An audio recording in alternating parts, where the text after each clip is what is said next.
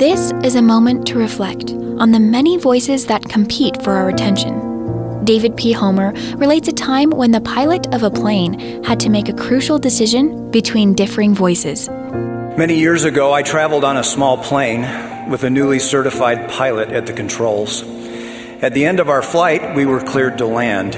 But as we neared the ground, I heard an alarm in the cockpit warn the pilot to pull up. The pilot looked to the more experienced co-pilot, who pointed in a downward direction away from the runway and said, "Now." Our plane rapidly moved to the left and down, then climbed back to an appropriate altitude, re-entered the landing pattern, and arrived safely at our destination. We later learned that another aircraft had been cleared for takeoff. Had we followed the instructions of the alarm, we would have veered into rather than away from the oncoming plane. This experience taught me two important lessons. First, at critical moments in our lives, we will hear multiple voices competing for our attention. And second, it is vital that we listen to the right ones. We live in a world with many voices seeking our attention. With all the breaking news, tweets, blogs, podcasts, and compelling advice from Alexa, Siri, and others, we can find it difficult to know which voices to trust.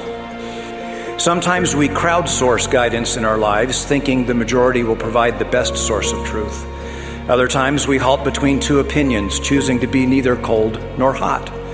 Still other times we follow what is convenient, focus on a single voice or issue to guide us, or rely exclusively upon our own ability to think.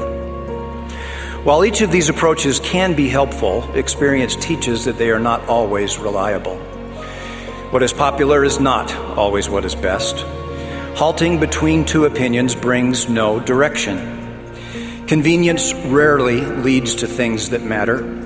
Fixation on a single voice or issue can impair our ability to see, and relying solely upon our own thinking can lead us into a hyper-intellectual stupor of thought. In a world with so many competing voices, I testify that our Heavenly Father has made it possible for us to hear and follow His. God's voice will always be clear to us as we listen intently to the Spirit's guidance. That was an excerpt from Elder David P. Homer's talk, Hearing His Voice.